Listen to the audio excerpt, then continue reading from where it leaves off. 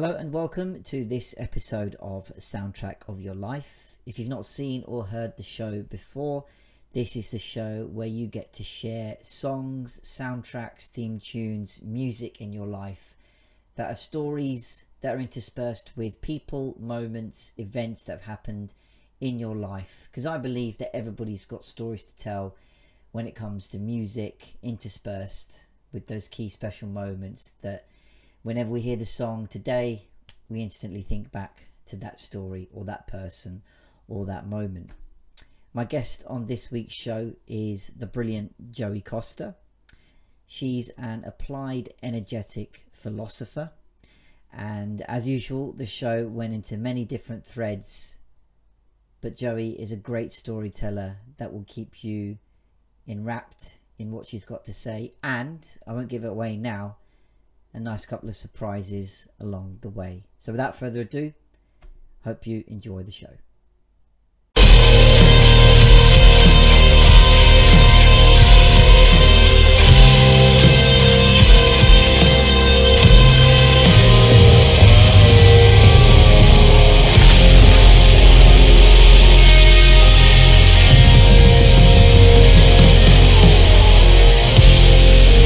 Good morning, afternoon, evening, night, wherever you may be in the world. Welcome to this edition of Soundtrack of Your Life. If you've not heard the show before, this is the show where I get guests on the show to talk about the stories, events, emotions, etc. in their life that link to songs, soundtracks, theme tunes, whatever they may be. Because I believe we've all got stories to tell when it comes to music in our lives. My guest on this week's show is the great Joie Costa. Joie, if you'd just like to say hello and introduce yourself. Hello, my name is Joie Costa. I'm me. You are indeed. I don't know. I'm a lot of things and a little person. But mostly I am the creator of an applied energetic philosophy called Presence Manifest. And I am also a lyricist. Awesome. I think why don't we actually start with that? Where did your love of lyrics or ability or inspiration stem from? Oh my goodness. So I've been writing songs probably since I was like in third grade. Okay. And I've always been awkward. And as soon as I discovered that I could translate what was in my head into this poetry or into this shareable form, it became my predominant way of actually sharing my feelings.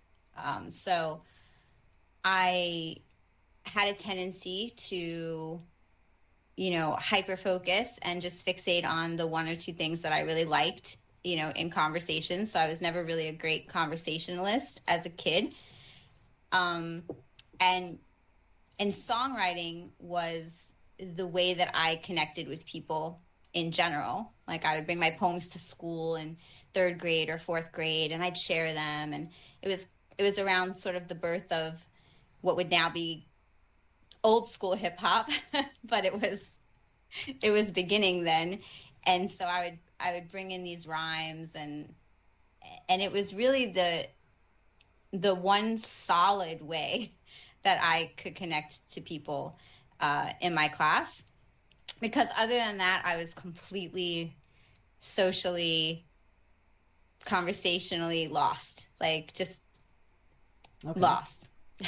So it was a lifesaver for me, reading that I could put things in rhyme and meter, and somehow I would be able to connect with my classmates or my peers on a level that was unknown before I began making it. Before I began making rhymes, I just felt really like included, but completely alienated. Right, as a kid. Okay. So do you remember like what some of your early pieces were about? I mean, you mentioned that you seem to hone in on certain aspects of a conversation. and it gave you a sense of connection to others, also retaining that sense of individuality yourself. But like, do you remember what your early examples were about when you started to share it with people? Yeah. Actually, I almost got kicked out of school because I went to Catholic school. All right. And Okay. and I grew up in the Bronx, right? So I was writing about all the things that I was seeing, like Okay. my friends were 13 years old, people were already getting pregnant, getting beat up, getting shot, getting into fist fights over guys and chains. And I mean, it was the Bronx in the early 80s. So I was really just writing what I was seeing and what I couldn't personally relate to. I really always felt like I was an observer in my reality. Like I was just kind of out there, like this is the world, but I'm separate from it. So I was always writing as like, this is what's going down. And I was even then putting little, I don't know, like little presents or Buddhist type teachings or something like in my thing. It Okay. was like, you don't have to go with that guy and end up pregnant and beat up by your friends. Like you could go sit under a tree and talk to a bird. Like, I mean, I was really just trying to make a connection with the world, like my world and the world that I was living in. And so they always had these good morals at the end. Like they always came together about like, I'm sorry you had to leave me, but I'm sure we'll find the person you love someday. Or, Okay. don't get shot, don't get pregnant, like, don't be a racist.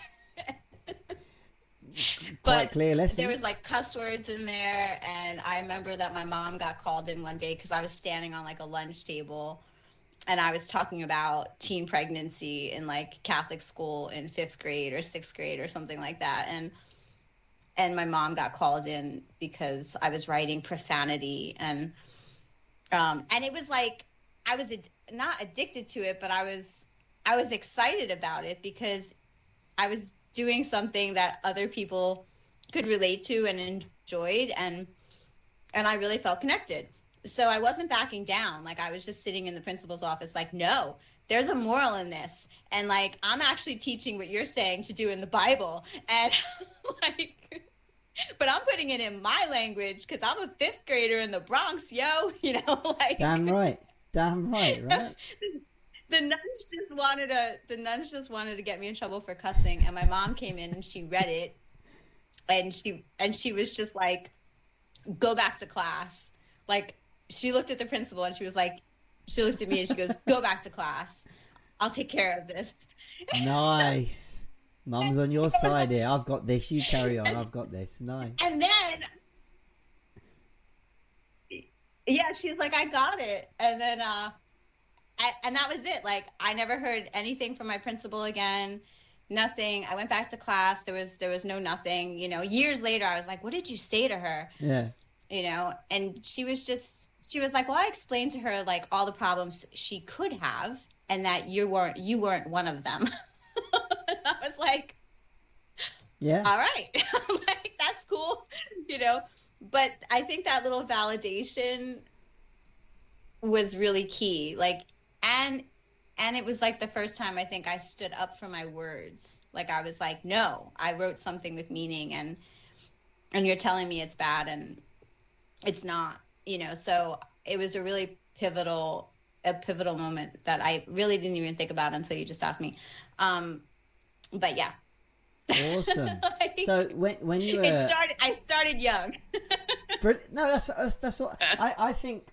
Personally speaking, like we all started young from any experience that we've got. Right now, we might not have consciously realised at that point. Like you were quick to manifest that in writing, in connecting, in writing what's true to you, absorbing what you want, relaying it. I had something similar. I wasn't, a poet laureate at school by any means, but when it came to things like creative writing and poetry writing and that kind of thing, I just had a natural affiliation with it. You know, ideas came fairly readily to me. You know, if the teacher would say, oh, you know, look to write about, I don't know, a 3-4 page story, I'd be the nerd that would like write 40 pages. And people are like, what are you doing? And you're like, well, look, the story went on. And you know, my teachers were like, okay, well, that's how you want to write, we're going to write. And but for a lot of people, I think, you know, they've tapped into that enjoyment when they were younger, whether it's music or writing or art or whatever. And then life gets in the way, life develops, and then you sort of lose that connection. So I'm curious, when you were writing, did you take on any style or artist or band or anyone to incorporate into your writing, thinking, oh yeah, I want to write like so and so, or have a set of lyrics like so and so? Well, I guess my earliest influencers were, you know, the mainstream, well, not mainstream, I mean, it was like our local radio, right? But I had just like LL Cool J and Salt and Pepper and Run DMC and Dr. Jekyll and Mr. Hyde. And I mean, I would sit up like, I would sit up at Friday night and just wait, you know, for like the Fat Boys, you know, like anyone, you know, Slick Rick, you know, all of them. I was just, you know, but also the morals and the ethics in my own writing and my own hip hop came from where my mom's influence was, which was more of like an outlaw country type. Like, I don't know. I was raised with like Charlie Daniels in the house and Kentucky Headhunters, and I had this like really, my mom, I always call her like the urban cowboy.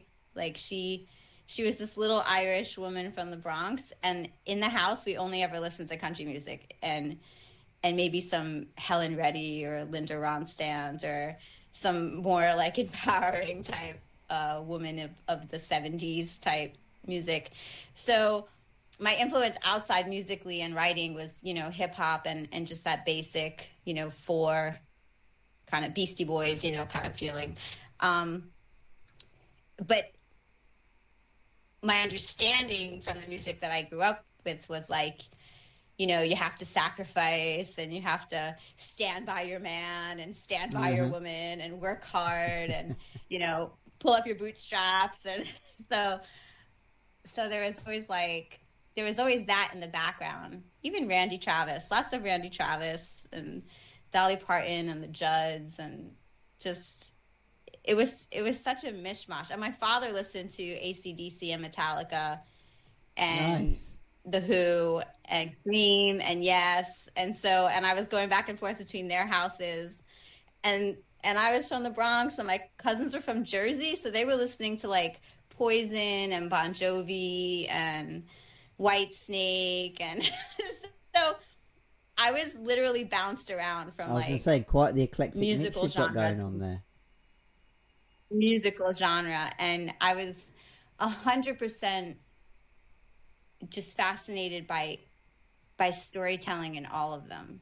Like, I mean, I could just whoever I was with, wherever I was, I was listening to what was on, and I was like, yeah, it was probably 50% of my experience of wherever I was. It always had a soundtrack, right?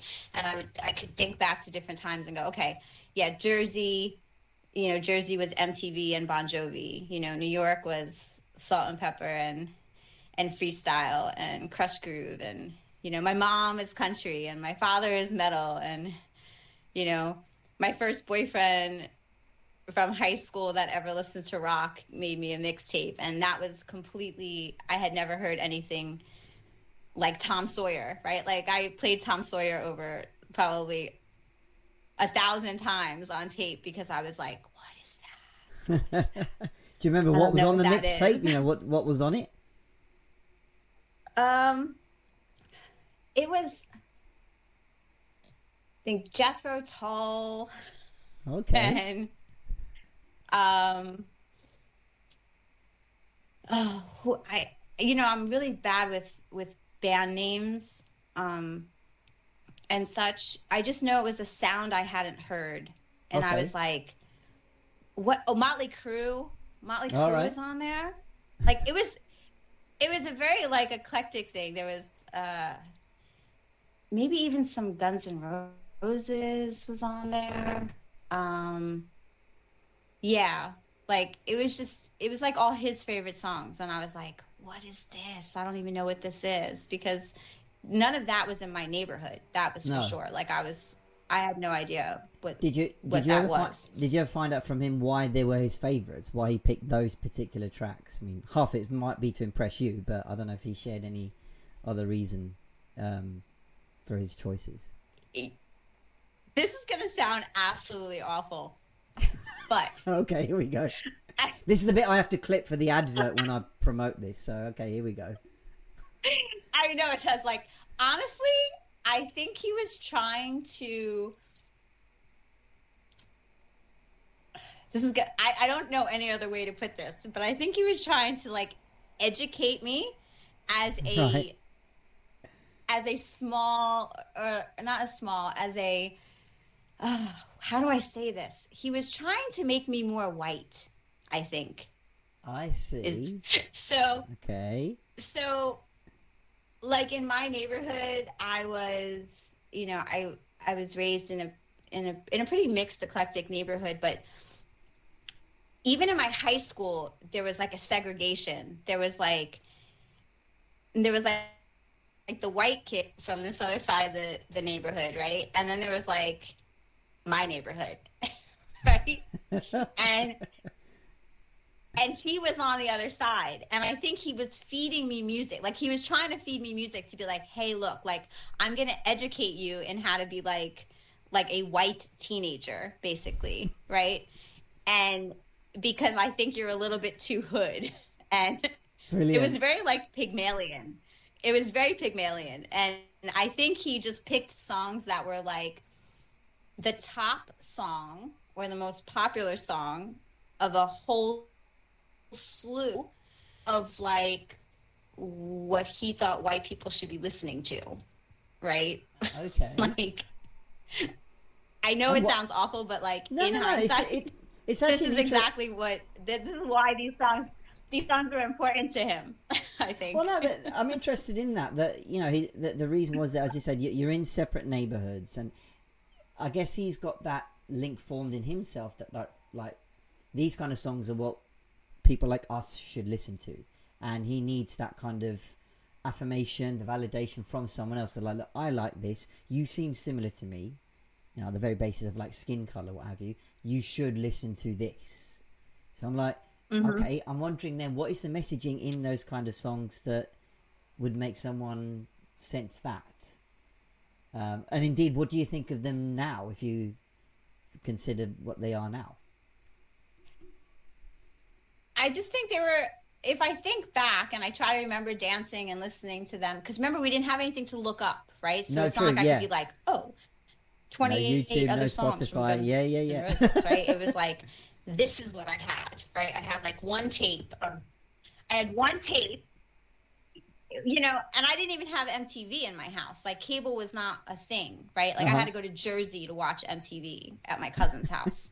So music hadn't really crossed borders yet, really, Mm. as like 82 to 89, you pretty much listened to what was from your area and what you could glean off the radio or what somebody physically shared with you, right? There was no just Yep. going down rabbit holes like we can today.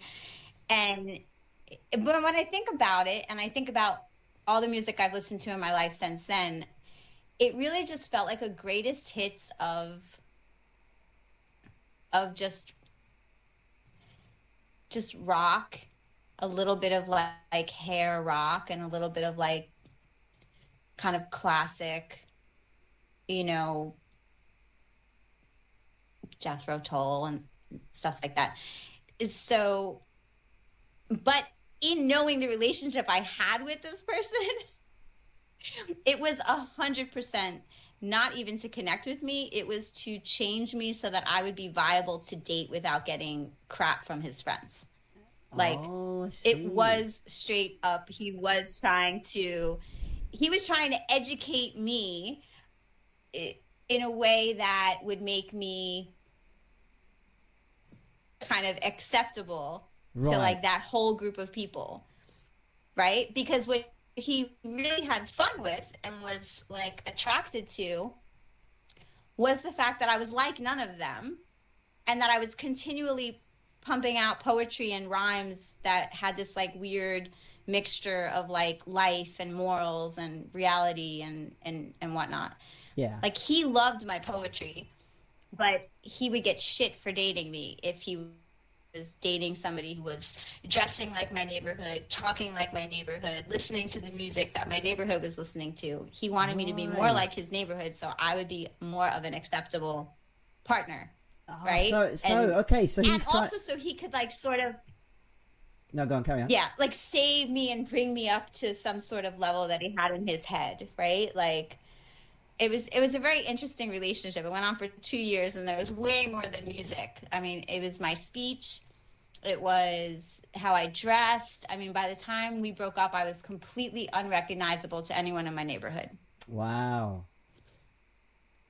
So could you Like, feel that happening? unrecognizable. Could you feel that happening at the time, that you could twig that, like, okay, I'm kind of getting that message that it's not necessarily acceptable who I am, or he wants me to be in a certain mold to fit in his world, network, sphere of influence, or whatever. Because as I say, it sounds like the music was a part of it, because it included other things like, the way you dress, the way you speak, all this kind of thing. So it's interesting that he's using music as a medium to go, okay, it's not necessarily about what the song might mean to me or to you. It's that we are a certain classification, gentrification, and therefore we should listen to this. Very interesting take. Yeah. Yeah, it was crazy. And for a long time, I think it's why I mostly stuck with hip hop, freestyle, and country, because I kind of associated like rock music or even hairband music or any of that stuff. I kind of associated that with somebody trying to change me and somebody Right, trying to right. make me into something that I wasn't. Um, and so that became sort of it wasn't a very liberating, like you would think rock and roll or rock in general is like the more liberating, right? And it just felt, it wasn't for me, because I was just like I don't, this is this new world that I don't understand, and I'm supposed to understand, and I'm supposed to Mm. like, but it doesn't have like, sort of the drop and the thing that I needed, until that little like Run DMC Aerosmith thing happened. Yeah. You know? The collaborations, the Then mismatches, and the my two worlds collided. exactly. Well, that's I think was the beauty back in those days, right? You mentioned Run DMC and Aerosmith. You had Queen and David Bowie, for example. You had all sorts of these collaborations where you wouldn't think, how do they go together? But they did. It was an artistic expression that all of a sudden people that weren't into that genre click into it, because they say it's half um, the band that they like with another band. So it's like, okay, they've come together and created something. But it's interesting that you noted that, like, first of all, you identified that rock wasn't that kind of. First of all, it was that kind of music that was used as a means to change you, which didn't resonate with you in the first place. But then also stylistically, you mentioned it doesn't have necessarily the drop or the beat or that kind of thing. And that's something I've seen too in my previous years, where I've probably been a bit of a music snob, and probably still am, where, like, when I first found rock and roll, which is predominantly my choice or style of music, it's like, right, how many other people get what I get? So it was like trying to search those kindred spirits that get what I get. So first of all, it was like, right, the people around me were predominantly into R&B, hip hop, Bollywood music a bit, and this was like probably formative years. So what, the late 90s, early 2000s.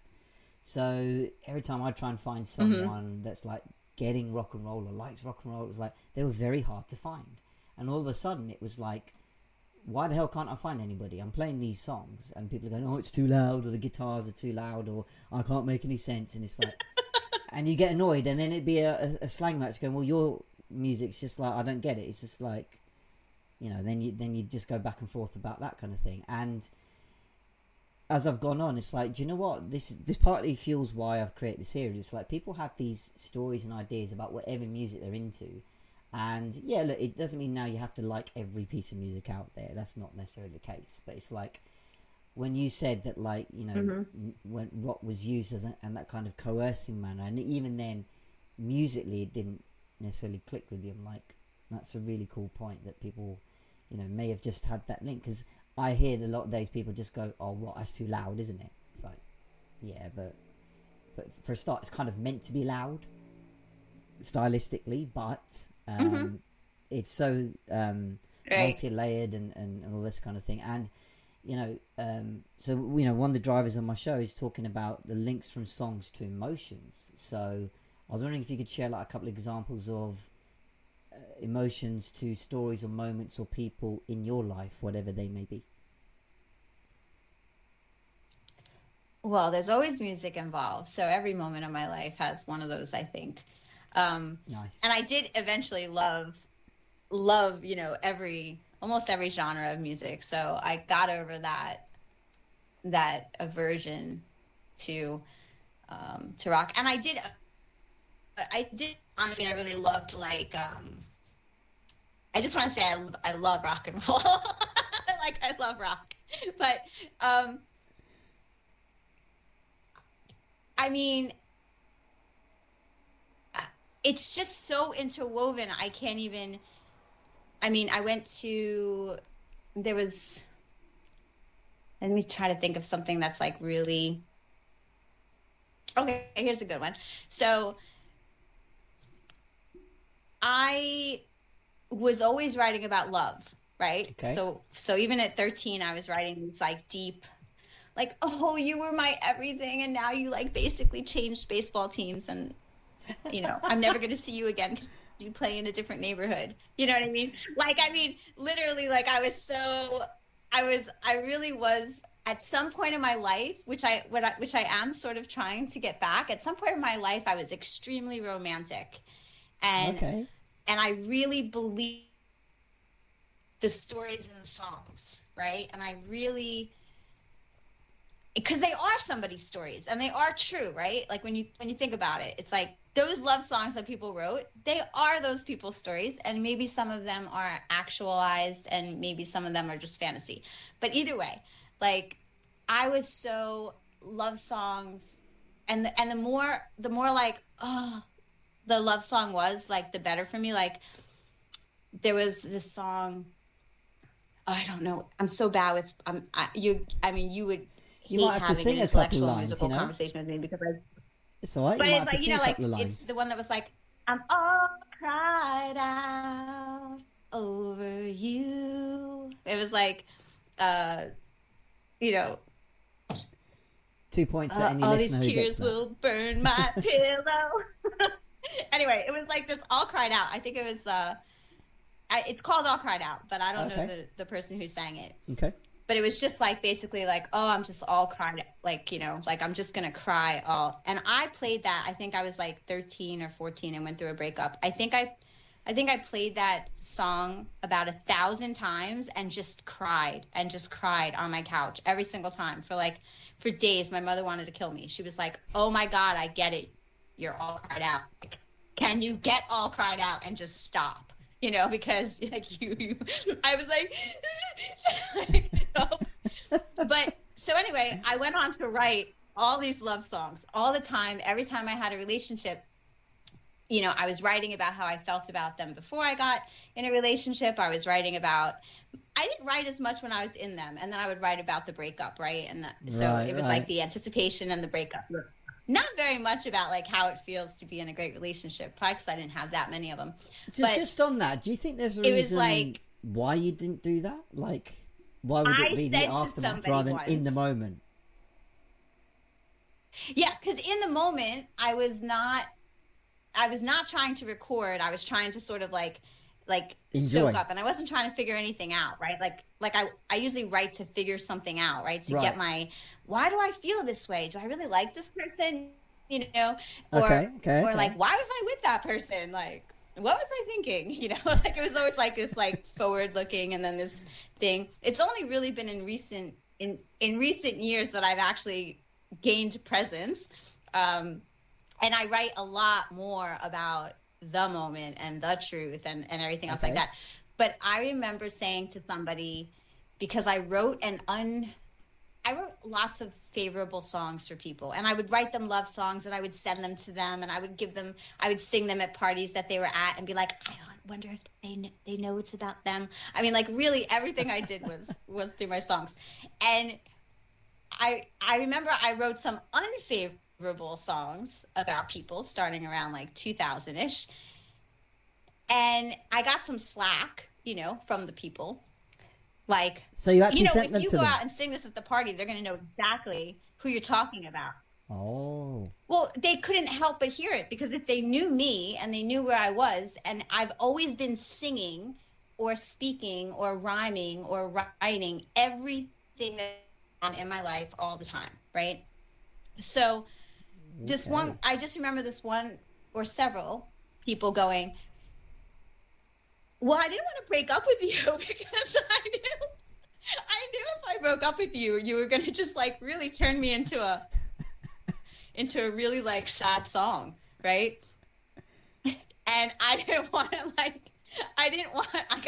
do that. Like I didn't want to be like your muse of angst or sorrow. Like I'd much rather be your muse of love and possibility. And it's like when your words basically turn in the other direction, they're really cutting, you know, they're really harsh. I was just saying, maybe he gave Taylor Swift all her ideas. And I remember sitting for like a moment. Maybe.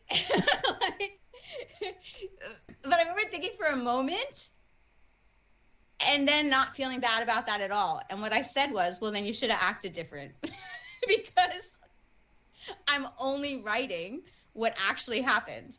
So like, had you not cheated on me, had you not messed with my best friend, had you not done these things, they wouldn't be in a song, right? So, you know, I pre-warned people after that, like in the mid 2000s, like I take everything from life and I turn it into art. So be careful what you represent, because it will show up somewhere, right? So if you want to be seen in your best light, bring your best self. That's a great quote. That's a really good quote. Yeah. So, yeah. So I guess that was like, so that's why it is really attached to every pivotal moment, because every pivotal moment I've written about and I've sung about it to somebody. So there isn't a pivotal moment in my life that didn't or doesn't have a song attached to it. So do you have the most recent example of where you linked that a certain emotion to a song, either one you wrote or one you heard? Let's see, the one I was making yesterday, and that's what I do when I'm by myself, is I just jump up and down around the house and like I think of something I've seen or read, and then I just start making lyrics. But I will share something that actually it's on Clapper. So if anyone sees this, it's actually on Clapper, but one of my more recent rhymes is about truth. But the one I was making yesterday, which isn't formed yet, it's kind of jumpy, and it's just about being a seed. It's like, yeah, ask me what I am a seed. Yeah, ask me what I am a seed. And I was just jumping, like really just hyping myself up. Like it was so great. Like I was like, you asked me what I'm a seed. You know, like I was just like running around, and I was like, and I've been planted in this reality to show you what you can grow through, everything you thought you knew. And I just like started going, just talking about how the past can become a hindrance if you're trying to grow with like only the knowledge that you've accumulated up to now, you know, and you're not open to the sunlight or to the rain. and then it morphed into some sort of storm thing. I haven't written any of it down, but it morphed into some storm thing. And then it was like, it got real quiet, and it was like, you're holding to your past. You're holding to your past like a raft in the ocean of emotion, but flotation device offers no protection. You're at the will of the waves, the will of the whales. No anchor, no compass, no oars, no sails. And like I'm showing up with a boat, and you got a choice. Like, you could jump on and find truth, or you could just keep clinging to your story and jumping all around, It was like super visual, and it was like about a whole hour of just all these images and symbolism coming up, and that's how they start. And then maybe in like 2 or 3 weeks, it'll be a piece, right? Because like I'll remember a little bit of it and I'll forget most of it, and I'll drive, and then I'll redo all the lines I remember, and then I'll start filling in the gaps, and then like another couple of days go by and the same thing will happen, and then eventually it's like the lines that stayed become the thing. So is this all spoken word? So some of it is, and recently I think that's where I've kind of went full circle, because I discovered independent rap online like a few years ago. Mm-hmm.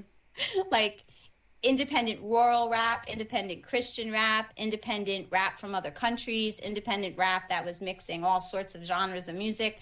So I've had this sort of renewal of hip hop in my system, because it was my first love, and for a long time I really just sang songs. So I will sing a song for you. I'll sing a song for you, and I'll do a rap for you. But it's awesome. Always the same. Now that I'm looking at it across a lifetime, like that. Now that I'm looking at it across a lifetime, it's always the same thing. It always comes back to presence. It always comes back to love. It always comes back to being in the moment. It always comes back to, sharing all the edges, and sharing all the little details and things, expression, freedom, everything music is made to be, it's just like, it's always the same. It's like dogs, right? Like I dog sit. And if you look into a dog's eyes, like no matter what dog it is, there's this unconditional depth of, it's like a vibration that all dogs have. And I feel like there's a vibration that all music has. Like, it doesn't matter what music it is. Like, you could be a 2-year-old banging on a pot, or you could be playing a flute in a mountain, or you could be, I don't know, whistling in a goat's ear, but the vibration, like when you really bring it down to the seed of music, it's creation energy, and it's presence, right? So of course I'm 100% attached to it, but I'll sing something. Brilliant. Take it away. And I've written songs in every genre, so I can say, okay, I'll sing. Oh, what do you want? Like, I mean, like, I have it's your show, whatever you'd like to share. That's like a love song. Okay, I'll do this one, because I think this one everybody likes. It's called Anthem anyways, because it's one of those like rah anthem songs, Okay, but, brilliant. Okay. All right. Okay. I mean everything I say, mostly when I say it, 'cause I reserve the right to change my mind. So when I say, hey, beautiful, I'd like to share some space with you. I mean, right here, right now, not sometime. 'Cause sometime takes forever. And sometime means I need to decide. And if you're not feeling what I'm feeling. Maybe it's better I see you around sometime. 'Cause right here, right now, you're amazing me, driving me crazy with those eyes, and I relate to everything you say. And I got butterflies and they're fluttering up and down my thighs to remind me it's not often that I feel this way. And when we kiss, it's like coming home when I've been gone way too long. It makes me wanna strip you of your armor naked and then wrap you in my song. And then it keeps going. Wow. But that's awesome. That's like that's like the beginning of that one. And it just goes on, and it talks about, you know, I mean, make up your mind, right? Like, I'm here and I'm going. Well, everyone that will listen to us will first marvel at it, but then for me, I was going, okay, I can hear strong guitar chords in the background, you know, electric guitar, some sort of power beat going on, and there were various key changes and structures that I heard throughout there as well, so it really tied in with everything. Apologies, by the way, if anyone in the last few minutes has heard an ice cream van style sound. I've got my window open, and every so often this bloody ice cream van keeps driving by. Just actually coincidentally when Joie was going through her spoken word and her singing, I'm like, okay, this is, I don't know whether the ice cream van is trying to mix in the tune or something, but apologies if that's put anyone off. He's buggered off now, hopefully. So but no, Joie, thank you for sharing that. That was really, really powerful. When was that something you wrote recently, you were saying? That was the last piece you're working on? No, that's actually something I wrote in 2000. Oh, okay. And I wrote it, I ran away to San Francisco to follow my heart, or to run away from my heart, actually, because that was the song that I wrote before I left for San Francisco. And that's what I was writing about. Like, I was like, look, like, I'm here and I'm willing to stay, and like everything about you is freaking incredible right now. But you have tonight, basically, because I'm getting on a freaking bus tomorrow if you don't if you so it's like an ultimatum to San Francisco. I was just like, yeah, it was just like, I wasn't even in San Francisco. I was in New Mexico, and I was like, oh, right, I could go to San Francisco and find out figure out myself, right? Or I can stay here and figure out myself basically through this, right? Like, with you. You got one night to decide. I had met this person, and they just sort of, well, I mean, they had more than one night to decide, but it was definitely like leading up to it. And then I wrote about 5 songs in those 2 weeks, and wow. they were all just songs that no matter how old I get, I can still go back to, because they're just like levels of self-discovery, right? It's like it's like, I'm here, I'm ready.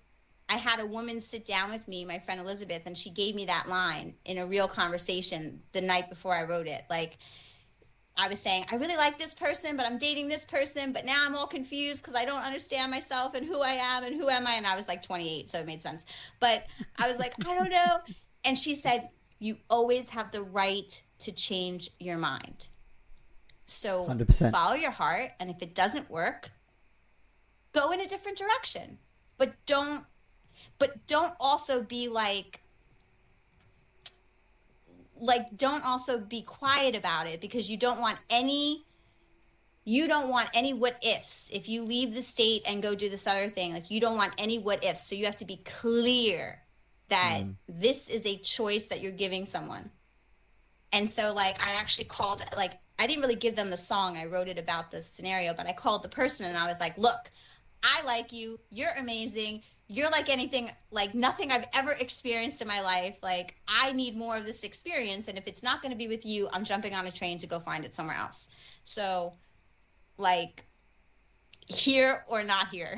You know, like we're either going to do this or I'm going to do the same thing, but I'm going to just go have to find someone else to do this with, you know? And so then I ended up in San Francisco, and oddly enough, that person ended up dating one of my best friends. And that best friend is the reason I'm even house sitting the house I'm sitting in today. Well, there you go. Comes all back to itself, Like, doesn't it? that's how connected it still is to my, yeah, that's how connected it is to my life. But then I also write like country song. So a recent country song I wrote that I'd love to share is, I didn't finish this one either. I started it in a car and it's still sort of like hanging, you know, it's not really done. But I was driving back to New Mexico, which is another common theme of my life. I'm moving back to New Mexico soon. It's in a lot of my songs. And it's, I stopped at the 7-Eleven on the Texas 707, just outside of Abilene. I had 200 miles to go to the border of New Mexico. I was sipping on my coffee and living the dream. They say, Mama, don't let your babies grow up to be cowboys. And I'm sure she never saw me that way. Oh, but my mom, she was an urban kind of outlaw. And I've been following her footsteps this whole way. And I'm on my way. I'm on my way to that high desert, that harsh lover, that big old sky on that deep red clay. And then it just goes on about Texas for a little while. But I like that. It's a very evocative like scene there. Yeah. You can get the sort of country, you know, and west vibe there. Absolutely.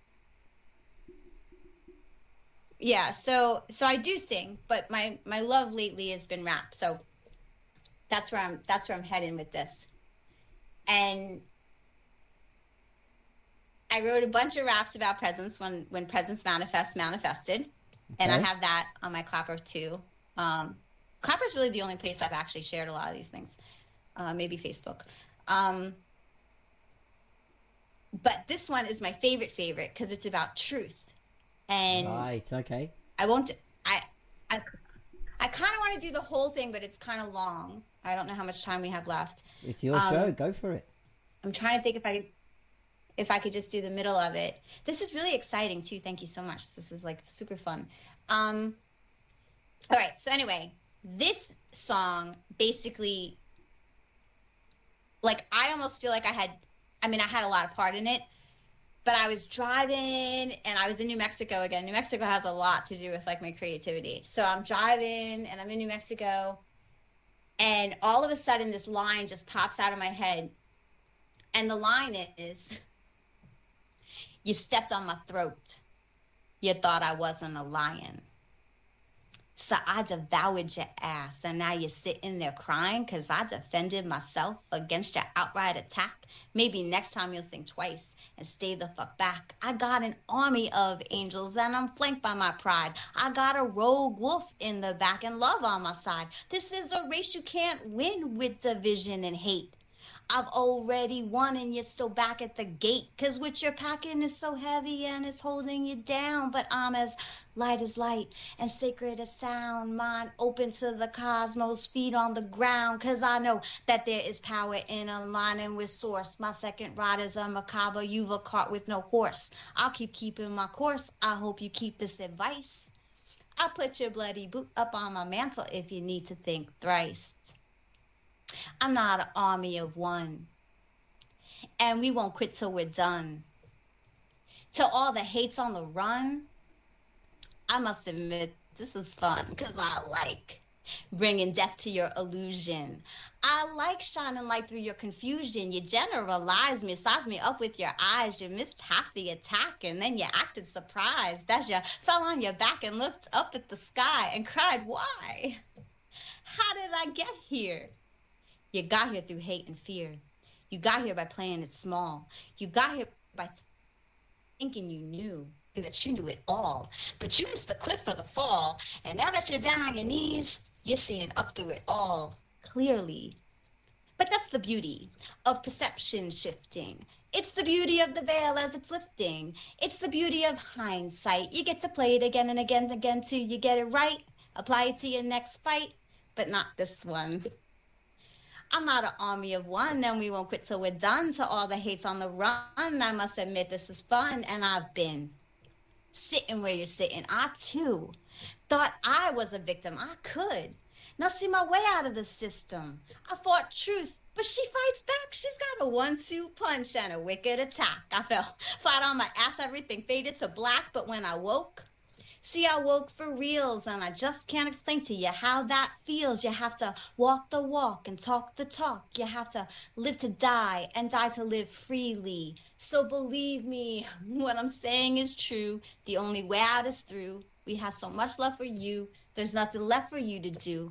You tempted truth twice, and we can't let it slide. I'm gonna have to knock you out, and we'll see you on the other side. We'll see you on the other side. You stepped on my throat, you thought I wasn't a lion.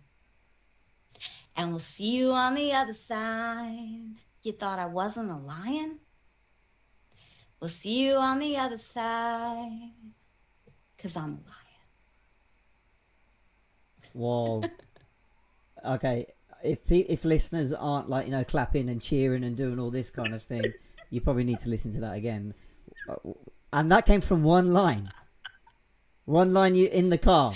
That was the first few words, and that was it. You stepped on my throat. Whoa. And that was it. Yeah, like you stepped on my throat, you thought I wasn't a lion.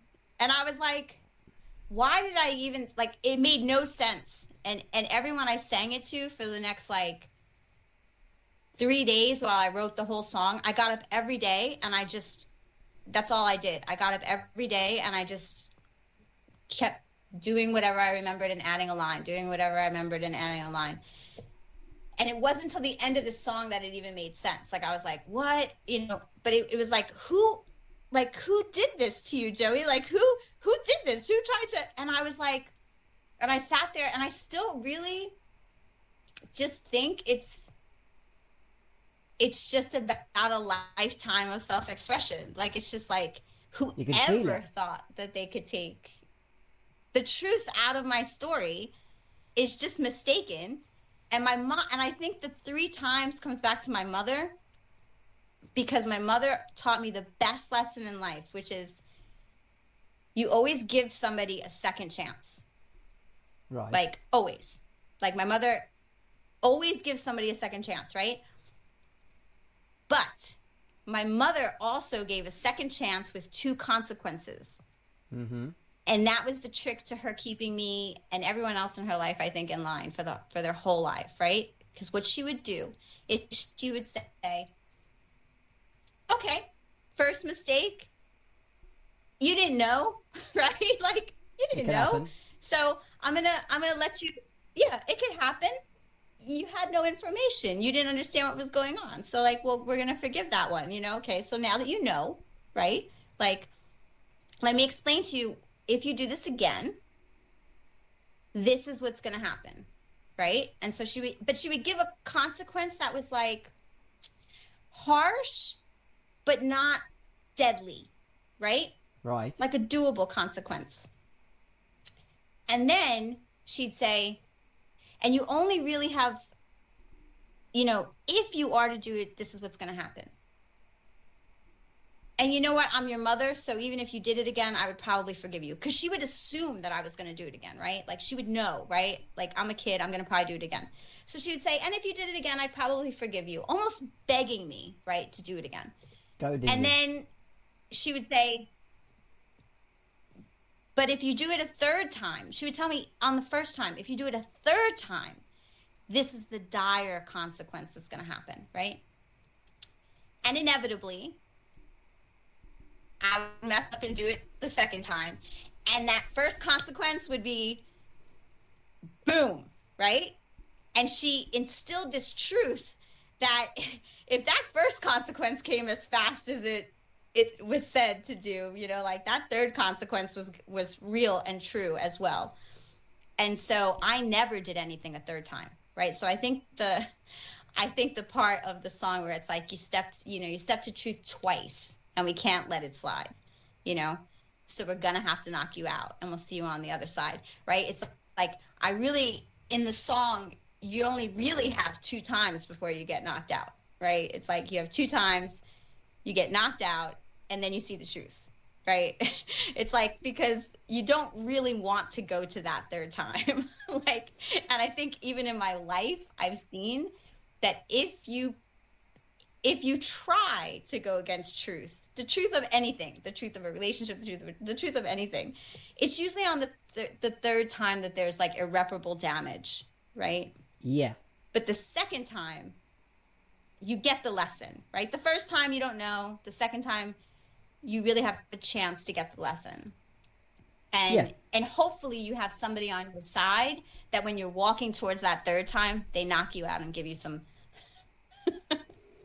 reality, right? Indeed, the whole reasoning this that comes from a place, I think, of integrity. And just to sidestep into, you know, the coaching space a little bit a second. I guess what you're talking about is the idea that you can experience something 3 times. And we always make mistakes. You know, we do tend to do them more often than we fuck up more often than we want to.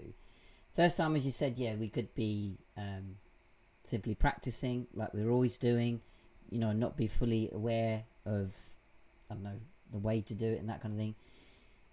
With that experience and knowledge in us, then, if it's done a second time, then I guess that's where we go, okay, that's an opportunity. As you said, it's a chance to go, okay, what questions can I ask about what's going on? Am I repeating what I did the first time? Am I taking liberties with this new opportunity or chance? And if it's a third time, then that's where we could be kidding ourselves. Like if it's a repeated action or behaviour, which is okay, because we always do that, but then those are always the chances and opportunities for us to go, what's actually going on here? So it could be simple things like, you know, I've seen the phrase self-sabotage used a lot in spaces where, like, it's the reason or excuse given that why you're not achieving something. Oh, because I self-sabotaged. Or you could view it as like, well, do I actually want the thing that I say I'm saying I want to? You know, common example is like, you know, losing weight or going to the gym. Do I really want that? Or am I just saying it because everybody else seems to be doing it or someone close to me said so? So it's always, I think, an opportunity. But the third time we do it, it's like, well, if somebody else were to do that, for example, like, you know, breach our boundaries. You know, at the moment we've got things in us like preset patterns like people pleasing, perfectionism. You know, we're always told it's a virtue to put other people first, all this kind of thing. But the more we do that, we feel that, like, okay, maybe some people are taking liberties or other people aren't thinking like we do.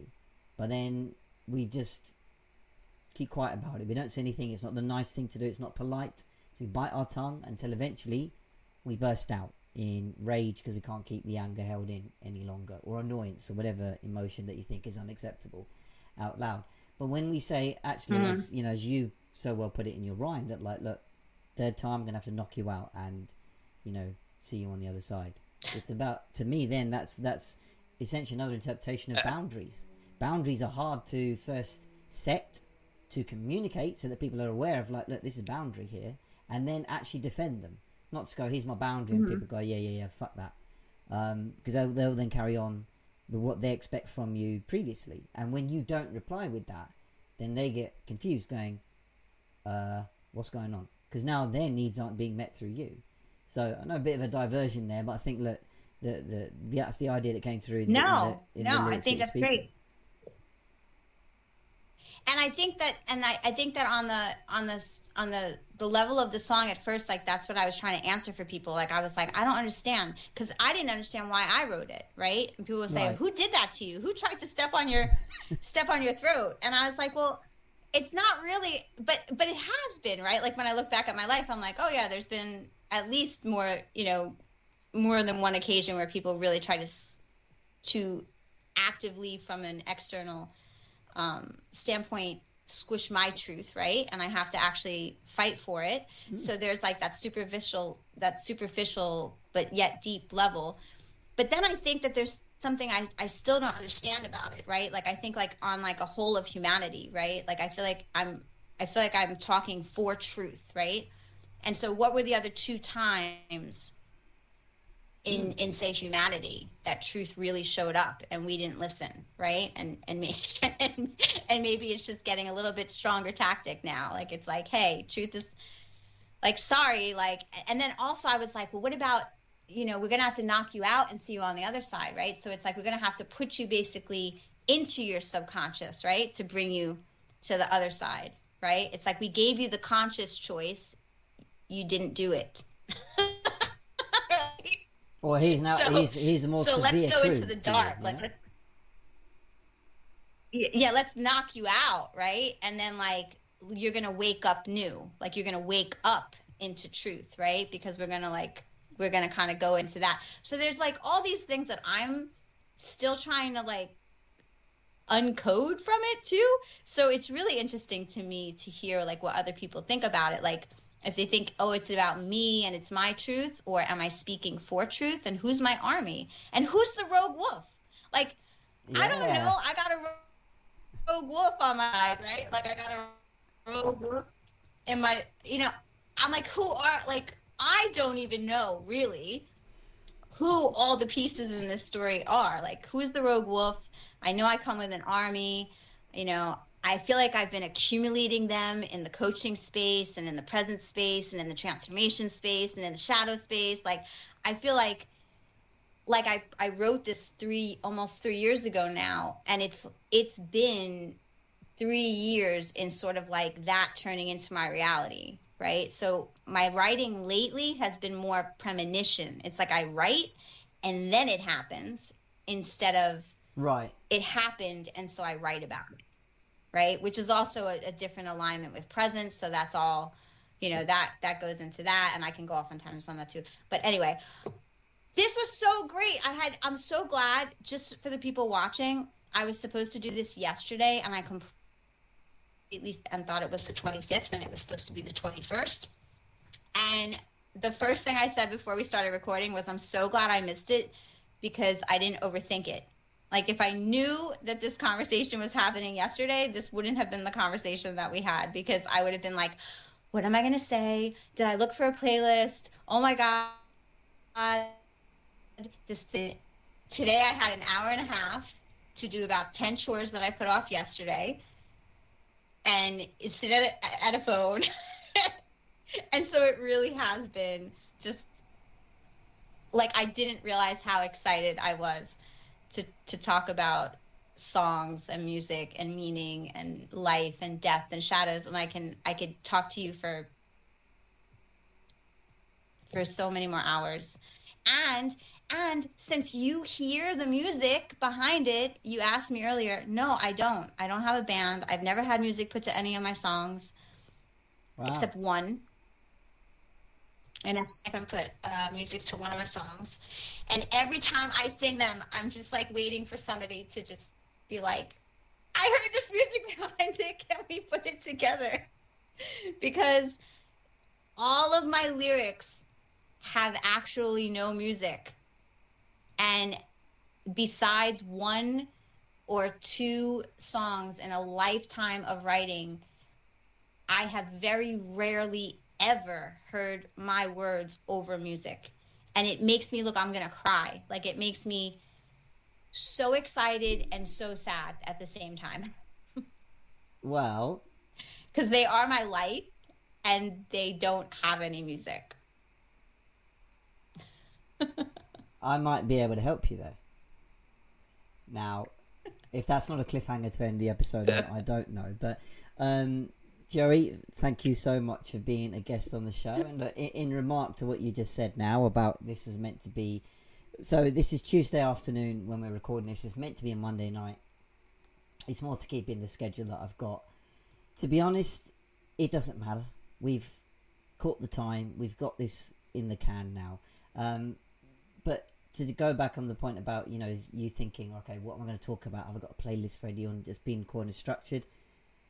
That's half the point of the show. There is no structure. Yes, you know, before I start the recording on this, we just have a quick, you know, minute set up just to see what's going to go on. But I say, look, I have prompts to push the conversation along if we need to, but I'm not going to sit there like a exam or an interview going question 1, question 2. It's more about, okay, if you've got stories, thoughts, ideas, expressions, whatever you want to share about music and your life, that's exactly what it's for. So I'm really glad that you made the use of this platform to share all your wonderful stories and your profound abilities. You know, and thank you so much for sharing your singing, your rapping, your thoughts, your spoken word. I know that the people watching and listening to this are going to be thrilled by the episode and probably want more. So here's another return guest that I'm sure to have back on the show soon. Joie, thank you once again for being a guest on Soundtrack of Your Life. Thank you. So that was the brilliant Joie Costa. I'm sure you'll agree it was a brilliant hour to listen or watch. If you want to find out more about Joie, you can reach out to her and find her stuff on her website, which is given in the description or the links below. And also there you will find her soundtrack that she's kindly shared with us to get you inspired with some music or tracks that mean a lot to her in her life.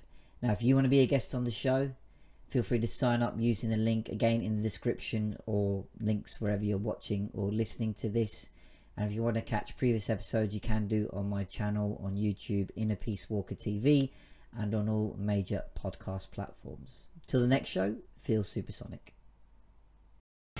Thank you so much for checking out this episode of Soundtrack of Your Life. Please do like and comment with your thoughts below, subscribe to the channel, and sign up to be on the show. Feel supersonic.